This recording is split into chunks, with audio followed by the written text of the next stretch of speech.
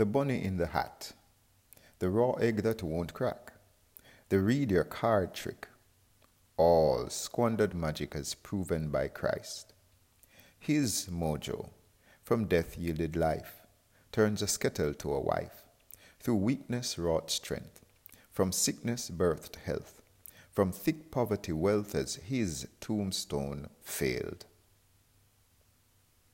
No Houdini or Blaine could take this world's pain and sink in our blame to reveal a new world.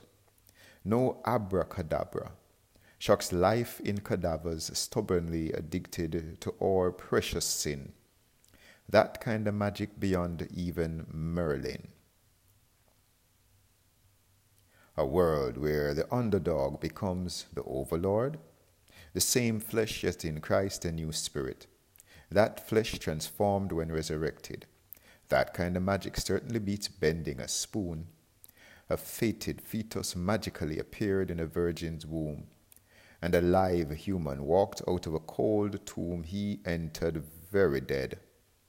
That magic certainly not wasted, as black magic serves magicians whilst white magic serves humans.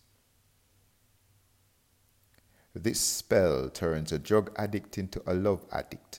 A trick roller becomes a holy roller. A duppy flicker becomes a devil kicker. A corporate thug becomes a missionary. The divine dunce become a love dictionary, yet no Houdini or Blaine could take this world's pain and sink in our blame to reveal a new world. No abracadabra shocks life in cadavers stubbornly addicted to our precious sin. That kind of magic beyond even Merlin, as black magic serves magicians, but white magic serves humans. So maybe my magic's gray.